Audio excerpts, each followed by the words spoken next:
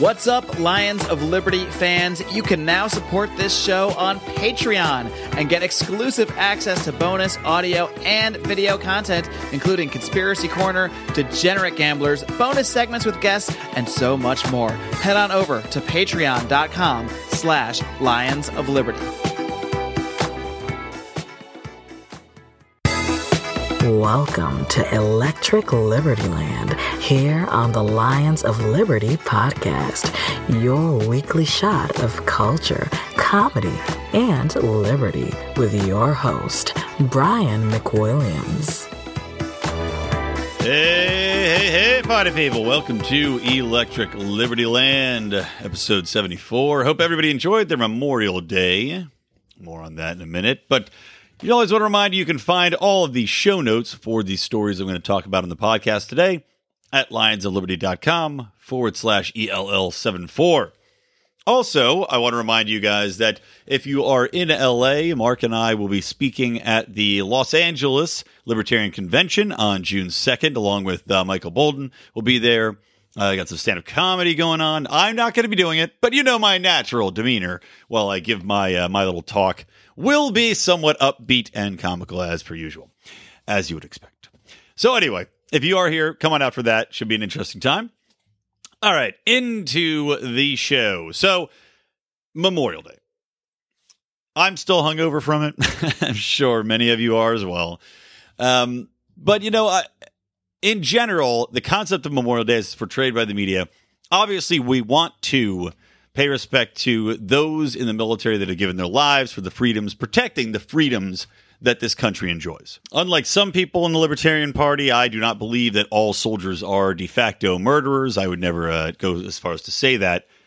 But we have seen that America's goal, America's mission, and the role of our military has really been bastardized over these last, I don't even know, 30, 40, 50 years.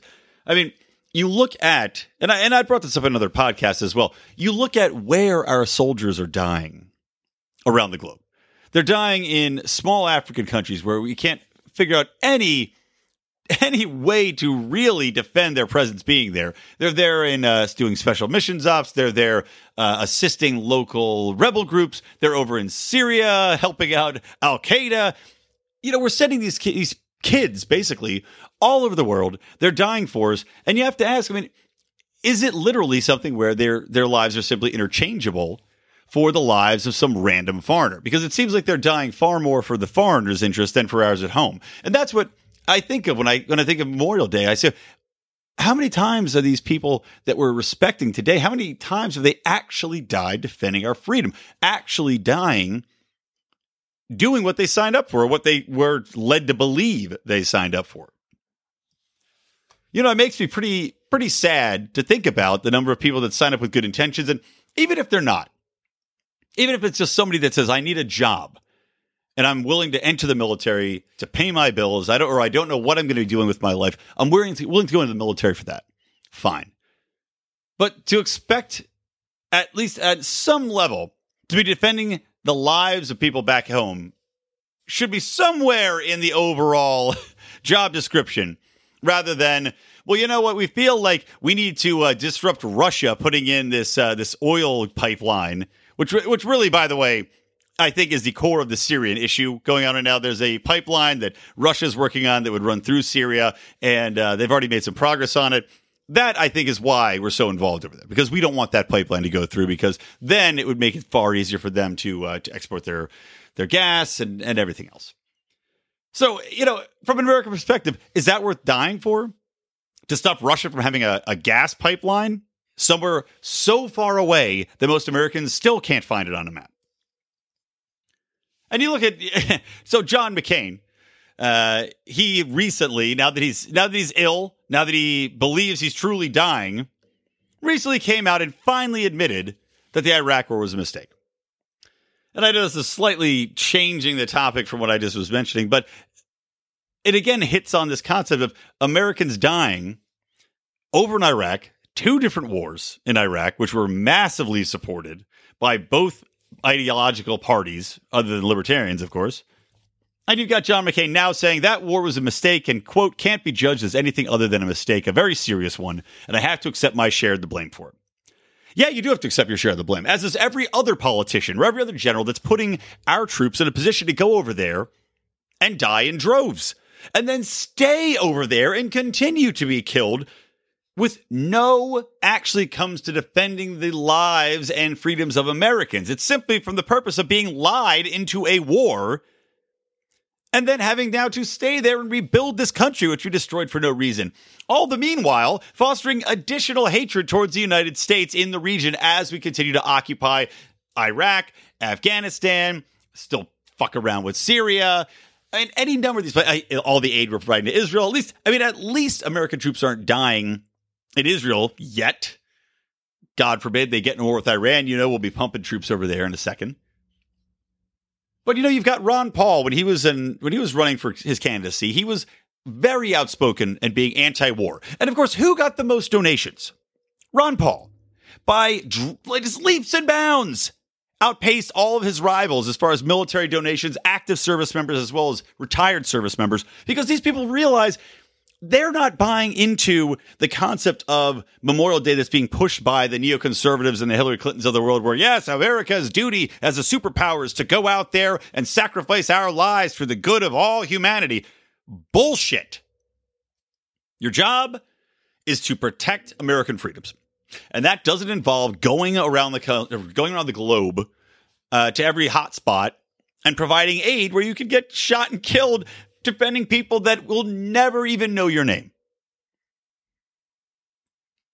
But the U.S. continues to push this, continues to do massive shows. The media continues to do massive shows and force this concept that every American that dies anywhere in military service is automatically to be cast as a hero that is defending the rights of all Americans. Again, I don't want to besmirch the memory of these people, and these people didn't choose on their own to just fly over there. I don't think anybody's jumping onto jet to Syria voluntarily at this point in time. So I don't want to cast a shadow over these people's memories, but I do want to point out that the mission, as stated, the purpose of the military has been just so degraded, so expanded with the military-industrial complex and the different pursuits that America views as vital, quote unquote, vital, that typically turn out to achieve nothing other than providing a brand new platform for terrorists to use when recruiting against us. And, to kind of segue into another topic I wanted to talk about today, we're seeing this NFL resolution now where the owners got together. They had a meeting and they decided, I think it was unanimous except for the Jets, actually, that they voted to restrict players' abilities to take a knee during the national anthem. Of course, the national anthem and the giant flag being taken out on the field and all of that other jingoistic garbage, that got put into place about 10 or 12 years ago. They didn't used to do this. The players were never on the field for the national anthem. Only about 10 or 12 years ago, when the military got together, the different branches, the Army, the Marines, the Navy, they all, they kind of take turns deciding who's going to be on the field to sing the national anthem in their uniform. Only when that happened, when they got involved and started funding the NFL to the tunes of tens of millions of dollars a year per team, I believe, only then did you start to have this issue come up. Only then did you start to have these flag waving ceremonies come up and singing of the Star Spangled Banner and the breaks. So it used to just be you'd hear our national anthem, and then that was it. Okay, stand up, put your hat on your chest, and then you sit down, and then the players come out on the field. Now they have the secondary break. Now they have the halftime show of patriotism. They really ramped up the patriotism because they were seeing a drop in military recruitment. They wanted to jazz that up. Let's get people back on the side of the military. So, of course, they're dumping money into it. And as it follows, clearly we see the NFL was going to support the military money that's coming in. And they're going to tell the players, no, you can't do that. And that is their right. As a business, that is their right. Now, it does become more complicated because you are saying, all right, well, if the military is pretty much controlling policy within the NFL by virtue of these dollars, is that something where it's infringing on free speech from a governmental standpoint? It could be argued as such. I'm not going to take that strong of an opinion on it because I mean, look, the NFL is a business, a sponsor is a sponsor, and any number of sponsors can ask somebody whether the government or not to do something. So I won't say that it's illegal in that respect, but it certainly is a gray area that I think could be pushing the boundaries a little bit of what should be considered legal or illegal, and whether or not the the federal government is in fact stepping onto First Amendment rights by virtue of military money. But from the NFL's perspective, look, I don't want a product of mine to be drawing all sorts of negative coverage, having people breathlessly waiting to see who's going to sit or kneel during the national anthem. I mean, if I'm putting forward a brand, I want that brand to be viewed in a certain light, as do the sponsors. So I think the option they came up with, they said, look, you're not allowed to kneel on the field, but you can stay in the locker room if you want. Fine. Seems like a perfectly reasonable agreement to come to. And these people that are saying, this is an assault on free speech. No, it's not. Because you know what? The players can still do that. And this concept of free speech having no consequences or ramifications, if you don't understand that free speech comes with consequences, you need to pull your head out of your ass. The right to free speech doesn't mean the right to avoid any sort of backlash against that free speech or response to that free speech. These players still have the option. They can't use the Nuremberg defense. I was just following orders. No, look, if you want to go out there, or a Sartre's bad faith, if you want to go out there, you can still walk out with the team and you can still take a knee and you accept the consequences of those actions. But that's your right to do that. If you would like to do that, you can still go on social media and talk about it. You can still do media interviews and talk about it, but you accept the consequences of those actions where it comes to a private business. And I also look to this recent Roseanne flap. That's the other thing I want to get into before we dive into some of these other topics regarding electronic surveillance and ice babies. But recently, as of yesterday, Roseanne, the new rebooted version of Roseanne, has been canceled. I don't know how much you have watched that show. I don't know if you watched the original out there listening to this right now, but Roseanne was and is an important show. It was one of the few shows that really did a great job of capturing what the American family was and is still in current America today, where it's not just cut and dry, everybody's happy and very progressive views and yada, yada, yada, yada. It did a good job of addressing concerns that Americans had. I mean, I only watched the first couple episodes of the reboot, but I enjoyed them. I thought they were actually very well done. They addressed the issue of having a child that is trans. I don't even know what you call it yet. It was basically a boy you wanted just like a girl. Who knows if that kid is gay yet? Who knows if that kid's transgender yet? Maybe the kid just likes to wear women's clothing. I don't know. Maybe it's a phase. Maybe it's not. But they brought it up on the show and they addressed the issues that follow with that. This kid's choice to wear those clothes, the parents allowing this to happen, and then going to school and having the issues that crop up from that, like bullying, etc. And they handled it in a very real, straightforward way, but also a very funny way. So Roseanne then went on Twitter Tuesday, and she tweeted some pretty negative comments, pretty racist comments about Valerie Jarrett. Jarrett was a top aide to President Obama in his term, and Roseanne was having a Twitter feud with her and essentially made fun of her looks. And what she said was that the Muslim Brotherhood and Planet of the Apes got together and had a baby, and that's what Valerie Jarrett looked like. Now, immediately, anything regarding comparing somebody of African-American Black heritage to an ape is, you're touching the third rail. Like that's it. You're dead.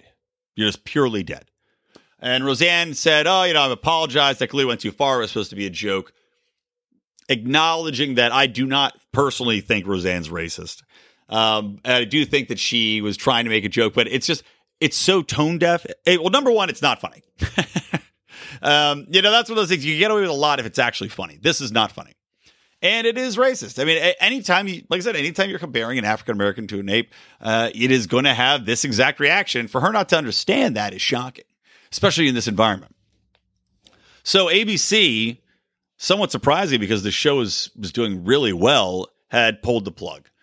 But then you have immediately all these assholes, these progressive dickheads calling and saying, John Goodman's complicit in this and Sarah Gilbert's complicit in this, the other stars of the show, as if they have anything to do with Roseanne's tweets. and what's going on in Roseanne's mind. But because they're on a show that has the balls to take two different sides of an issue or multiple sides of issues and actually look at them in a realistic way, well, now they have to be tarred and feathered and crucified so all can see that thou darest not go against progressive values. So all this is very sad. So this show's canceled now. And I worry as well that the older episodes of Roseanne, which is one of the shows that's still on in syndication very often, and it's still a very funny show with a lot of very interesting topics covered. So we're probably going to see those shows all get pulled as well. This is just so sad to me on a lot of levels because, like I was saying, Roseanne was a show that really, it was shocking when ABC brought it back, knowing what it was and knowing what a vocal critic of, or I'd say a vocal supporter of Trump Roseanne was. So when it came back and when it did so well, it really did provide a little bit of a ray of hope in regards to content that can go out there, content that can be more honest, content that isn't just pushing a specific point of view towards people and trying to advocate rather than entertain, or trying to advocate rather than illuminate just different perspectives on current day America. And Roseanne as a show, it was fantastic at doing that. And so now what we're going to see, though, is that all the critics of the show and all the critics of Roseanne are going to say, you see that? You see this show, this fucking brilliant show? We knew it all along. Roseanne's a racist. Any Trump supporter is a racist. And anyone that thinks that these issues can be looked at from a perspective of somebody that thinks or acts like Roseanne or Trump obviously is wrong and obviously is a racist. And now we can discount all of their ideas. That is what I fear the fallout of this is going to be. Because Roseanne gave these people exactly what they wanted. I mean, God damn it, woman. You just put your fucking foot right in a giant pile of dog shit. You know, like these prisoners waiting for you to step in that pile of shit. They're sitting in their window, looking out, just waiting and watching. You know, they trot the dog out every few hours to take a big dump, and then they just wait for her to step in, and God damn if she didn't do it. So now, are we going to see any of these shows moving forward? Probably not. If you have somebody that's on that political bent, that they know has a very outspoken mindset, like a Roseanne or like a me, it's made my job so much harder. It's made anybody's job infinitely harder that isn't just a progressive honk to try to pitch a show in which you can actually portray an American family in any other way other than the prime and pretty progressive proper. The PPPP. So that is my take on Roseanne. Like I said, it sucks. It just really sucks. It's a show that has been cut down in its prime. I hope sometime the rest of the episodes will see the light of day. And you know, it's just too bad for the whole cast. They were an incredible ensemble cast. A lot of people came out of their like virtual retirement and resuscitated their careers. Had an incredibly diverse cast as well. And adios. Happy trails, Roseanne. Back to the macadamia farm. All right, let's take a quick break, and we'll be back to discuss some of the news of the day.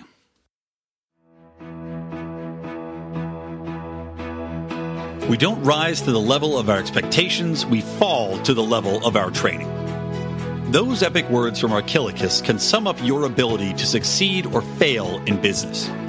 I want to recommend Conversation Mat Time to our listeners as a way to hone your one-on-one conversation skills in a role-playing session that can help take you to the next level. During 25-minute sessions, you'll work through the best way to approach that raise, that interview, or that relationship with a practiced professional that will provide the confidence and experience you need to get paid what you're worth or take that interpersonal risk you've never been able to conquer. Just like in jiu-jitsu, the difference between a novice and a black belt is mat time. Train to win. Visit conversationmattime.com. Once again, that is conversationmattime.com. All right, welcome back to Electric Liberty Land, episode 74. By the way, I want to add a little something on about Conversation Mat Time. If you guys want to try it, we were just talking to that sponsor, and they said they actually, if you want to call them or reach out to them, they will do a free 15-minute consultation with you as well. Can't do the full 25 because you need to have a scripted, you want to get your script, want to get what you want to talk about out there. But just to give it a try, get in there and see what we're talking about here. If you reach out to them, 15 minutes, get started. And like I said, it's a pretty awesome idea. And I think you guys are really going to enjoy it. Okay, so let's get back into this. I was talking about John McCain finally coming out and admitting that he was wrong and Ron Paul was right. And I did want to tell you guys, we're planning on doing a live drinking MST Liberty 3K, kind of like we did with for our Pride members with They Live, libertarian classic film with Roddy Piper. But we are going to be doing a live version of that where we're going to watch the movie. We're going to record a podcast, razzing on it. And the movie I'm talking about, by the way, is the John McCain documentary, which has Joe Biden in it, kissing John McCain's ass.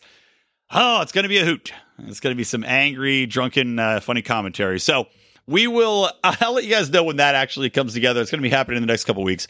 And that's going to be for our patrons, which we are on Patreon now, guys. So if you're on Podbean supporting the show, thank you so much. But get your asses over to Patreon because that's where it's at. Got much better audio quality. We got a video that we're posting on there now, too. So all the goodies for your Liberty Easter basket can be found there. All right, coming back to the show, let's talk a little bit about this new European GDPR, which is essentially a very wide-spanning European data privacy measure that's just been put into place. I think it went into place on May 25th. On the surface, we'd say, okay, this is good. Because clearly we don't want our data being hacked into. We want protections in place. Now, what's funny about this, of course, is that these Europeans are taking these steps. The government is still going to be taking your data and using your data. And as we know from the Ed Snowden illegal expose, and for which he still has not been forgiven by the U.S. government, but he's forgiven in my heart, that the government is just massively collecting huge webs of data and is trawling them in. They are tuna trawling our data in there, and then they're reaching out to third-party providers like Google, like the Googles and the Amazons of the world, not only to help them decipher that data, but also to help them to store that data. Basically, like the government right now is talking to Amazon about storing on its cloud servers all of our data. So isn't that great to know? But this GDPR legislation, which went through, it puts in place protections for the public wherein it's now more explicit consent you have to give to allow people to access your data and to be able to market that data and sell it to advertisers or market researchers or anything else. Again, that on the surface, that sounds great. But the concern that crops up here is the exact same concern that happens with like banking regulations. And what we've seen with a lot of these industries or just broader business regulations that get put into place, because what happens is that you've got the Googles, you've got the Microsofts, you've got the Yahoos, you've got the Amazons of the world. They are massive companies that can afford to pay people to go through the leaps and bounds to afford the regulations, to cater to the regulations, to make sure that they're complying with the regulations. And they're also so big that you're not going to hesitate. Like if Google sends you an email saying, hey, if you want to use Google, you have to click you consent to us being able to look at your data. Now, 99.9% of the population is going to say, yeah, whatever, and just click to go through because they don't really care. And for those of us who do care, even we're going to be getting, I'll be honest, even we're going to get lazy about it.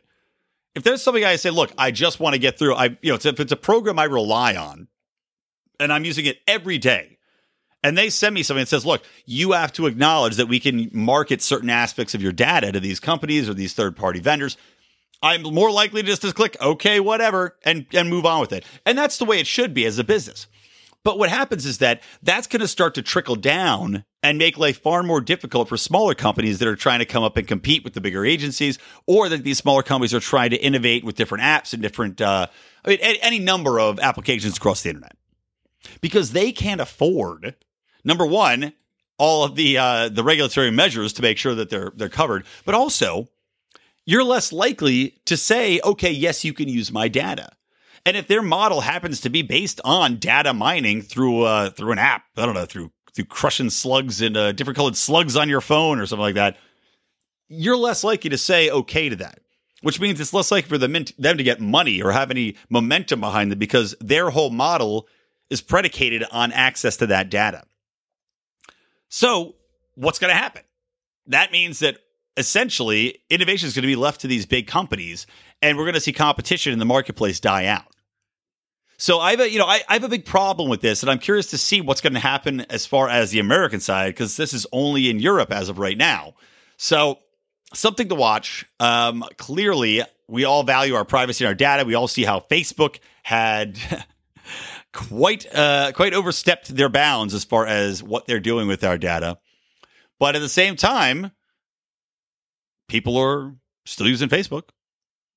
People are still clicking I accept every time a little window pops up on anything without reading the fine print. I know I do it. I'm sure all of you do it. I do scroll through a lot of them just to double check. But I mean, if it just seems like general ad, data practices, data mining, then whatever, man. So this all kind of comes down to a little bit of it's all going to be fine now, patting people on the head, meanwhile stifling entrepreneurship in a way that may not be great a little bit down the road. All right, next topic. Let's get into a little bit of the Ice Ice Baby action. And of course, I'm not talking about Vanilla Ice. I am talking about, I'm going to mess this chick's name up, Kirstjen Nielsen. Actually, that wasn't too hard. Kirstjen with a J in the middle, always tricky. But she is the Homeland Security Secretary. And she had testified back in April that there were about 1,500 kids, which were, well, first the media was reporting them as missing or lost. And it turns out that it's not quite that simple, but it is simply that they can't get in touch with their sponsor families or family members or whoever seems to be hosting these children in the United States after they were placed with them after being separated from their parents, or that they came to the border alone and were then put into foster care, put with different sponsor families. And this all stems from a practice wherein there's a mass amount of people migrating up from South and Central America right now. These are Mexicans, these are Guatemalans, these are, just an incredibly large amount of people from various countries. So it's not just Mexico we're talking about here, but we've got this mass migration of people coming up.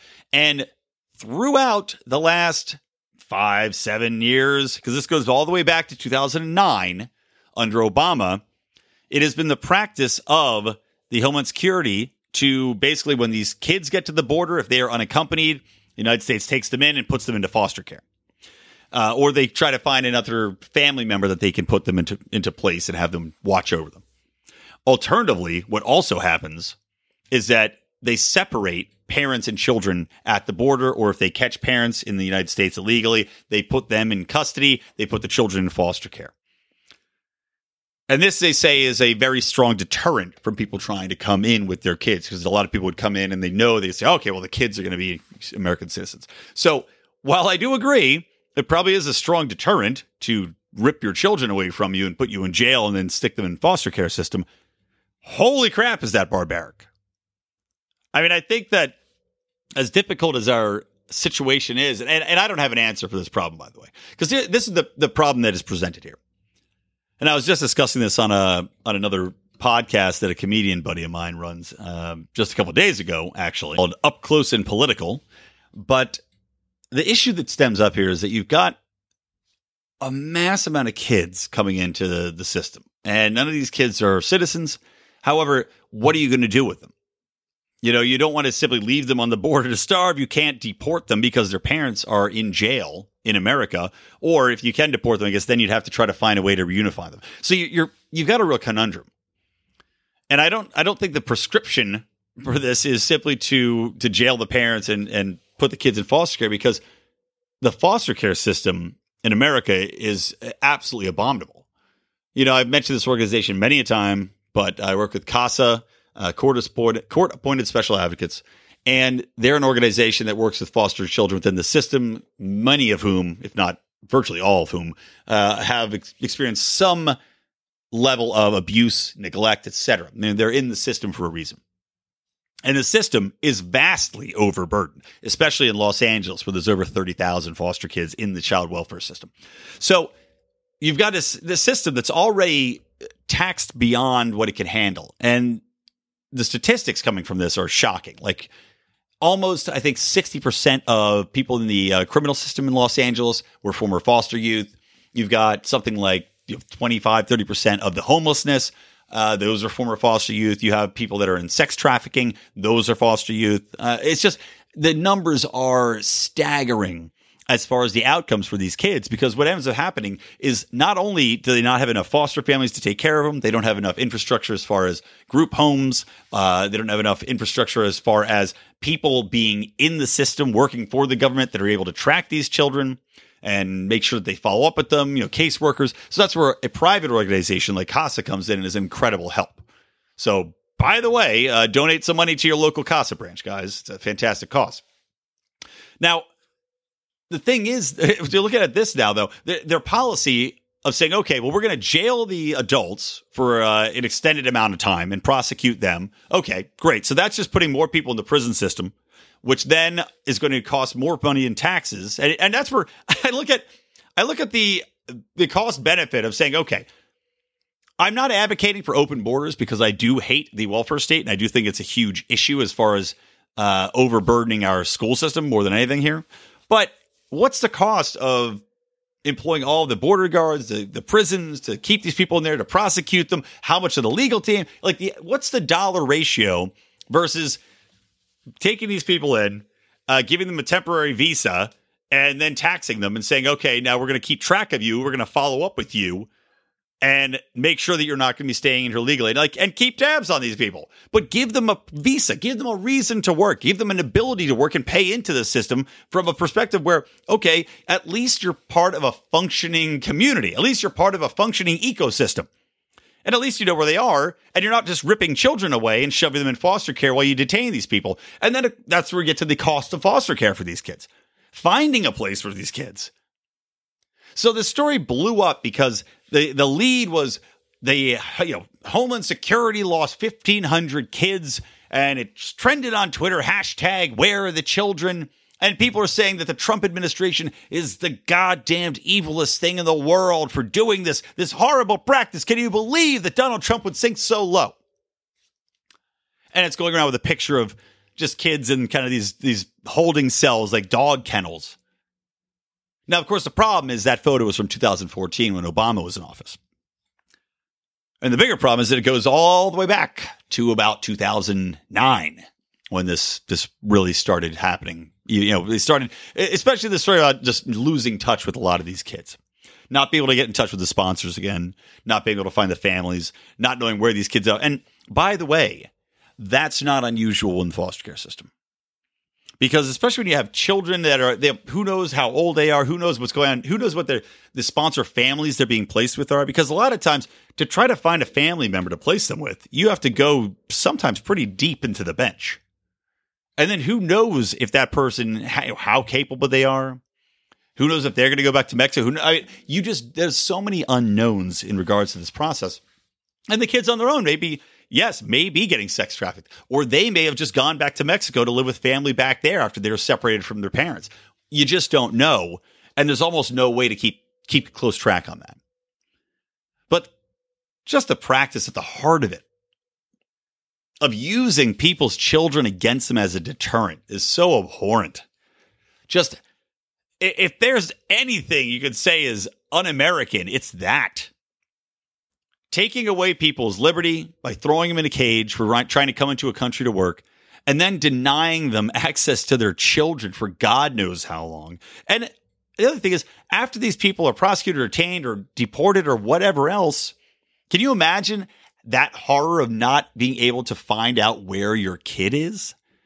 So the government not only took your child away, but now the government can't give it back to you. That's what America's doing right now. And like I said, I don't have a solution for this past my personal viewpoint that everything should just be opened up.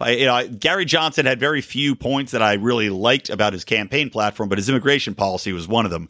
And that was basically to open up the amount of visas and work permits for people and allow people to come in and work for, however many years, but have those permits so they could go back and forth across the border to make money. But that way, at least they're in the system. At least you're not just detaining them and tearing their children away in droves. Depressing situation. So let's do one more story. Like I said, I'm a little rough for wear today, so this is going to be a little bit of a shorter episode, guys. I do apologize for that. But yeah, it is what it is.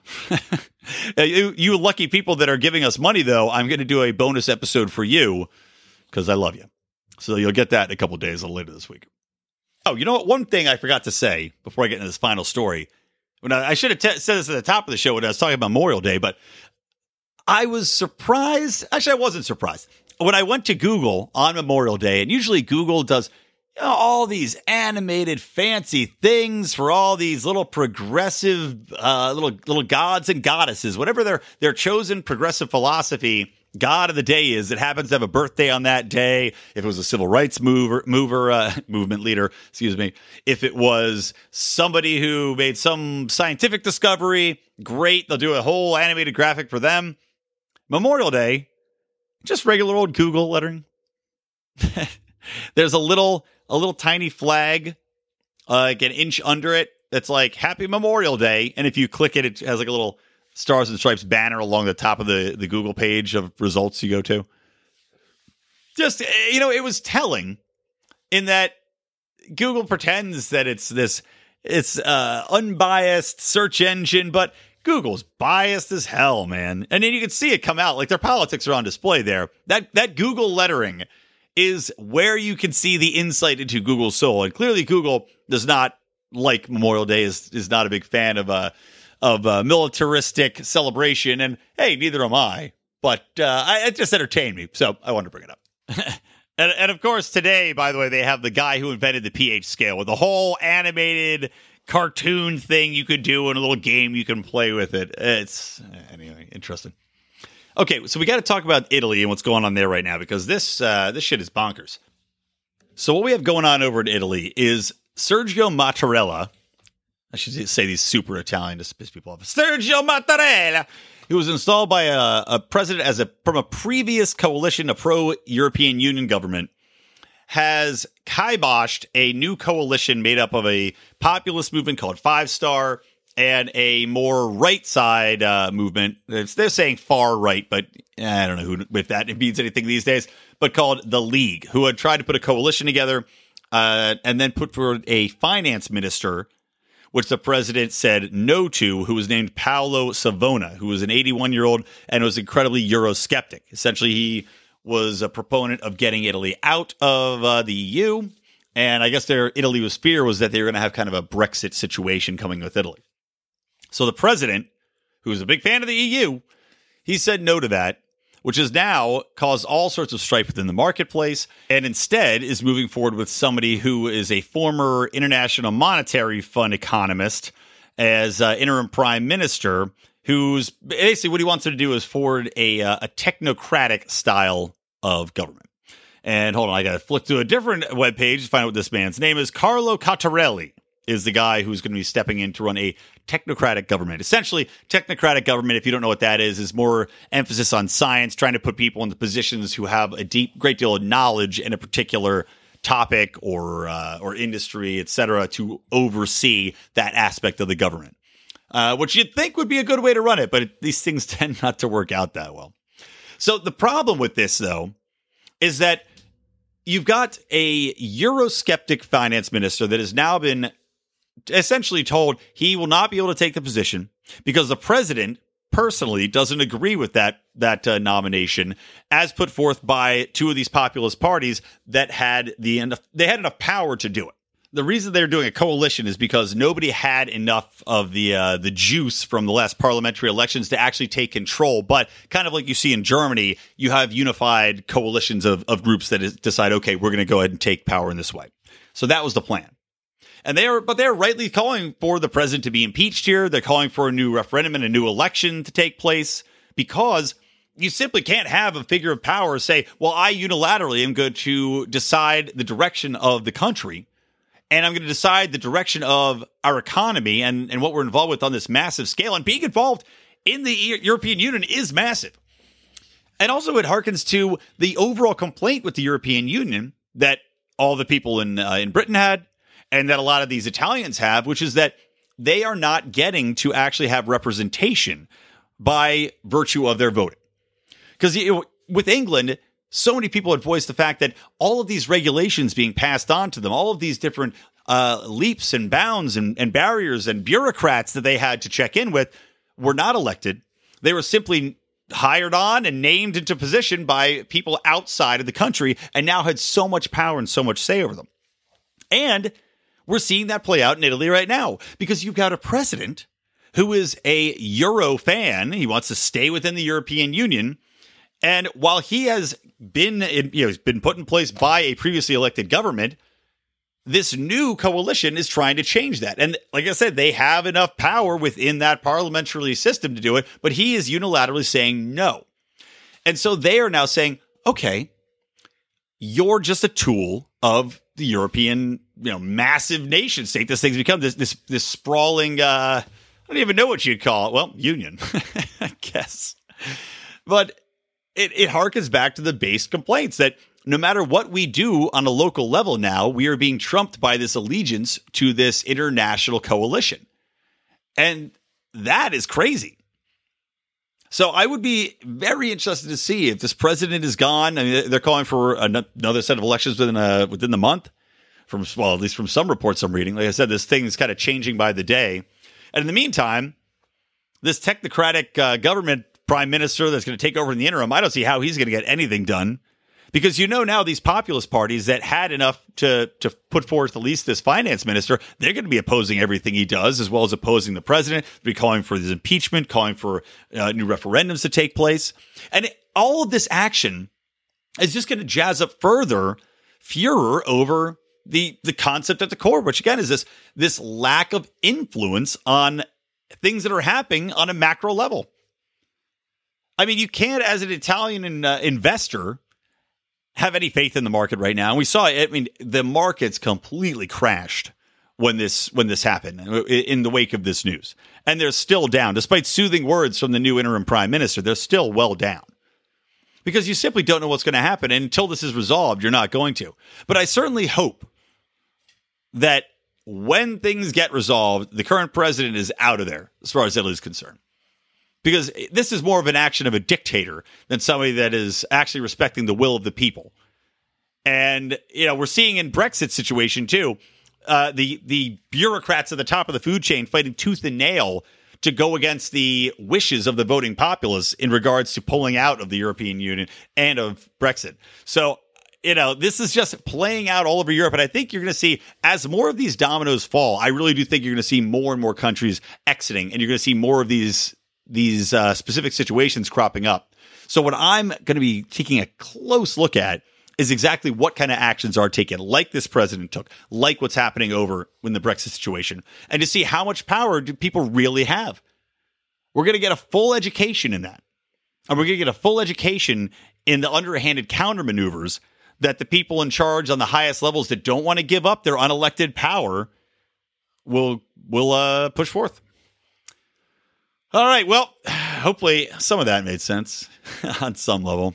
Was that it's so hard to think after a long few days of exuberance and lack of sleep. So, guys, thank you so much for coming along on the ride today. If you would love to share the podcast with a friend, I would be much obliged. Tell somebody about it. We are trying to grow. You can help us grow, of course, by supporting us at lionsofliberty.com/support.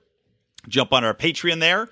We will be going, as I said, Mark and I will be at the Los Angeles Libertarian Convention, if you can make it out to that. But we will also be going to PorcFest, the old Roger Paxton down there. We're going to be doing some very entertaining shows in that region. And then also, Mark and John Odermatt are going to be heading out to New Orleans for the Libertarian National Convention. And they'll also be covering pretty in-depth the Mises Caucus that's taking place there as well, and their counter-event, if you will. And by the way, if you did not hear Mark's last couple interviews and last couple podcasts on Mondays, he had basically the top three at the time for the national chair. That was Nick Sawark, Joshua Smith, and Alicia Dern. But Alicia Dern has dropped out in order to join. I'm blanking on the name of the party, like the Unified Party or something like that. So we'll have to see what happens with that party as well. But So it's pretty much the top two there, and now there's a third runner I'm sure will squeeze into the race.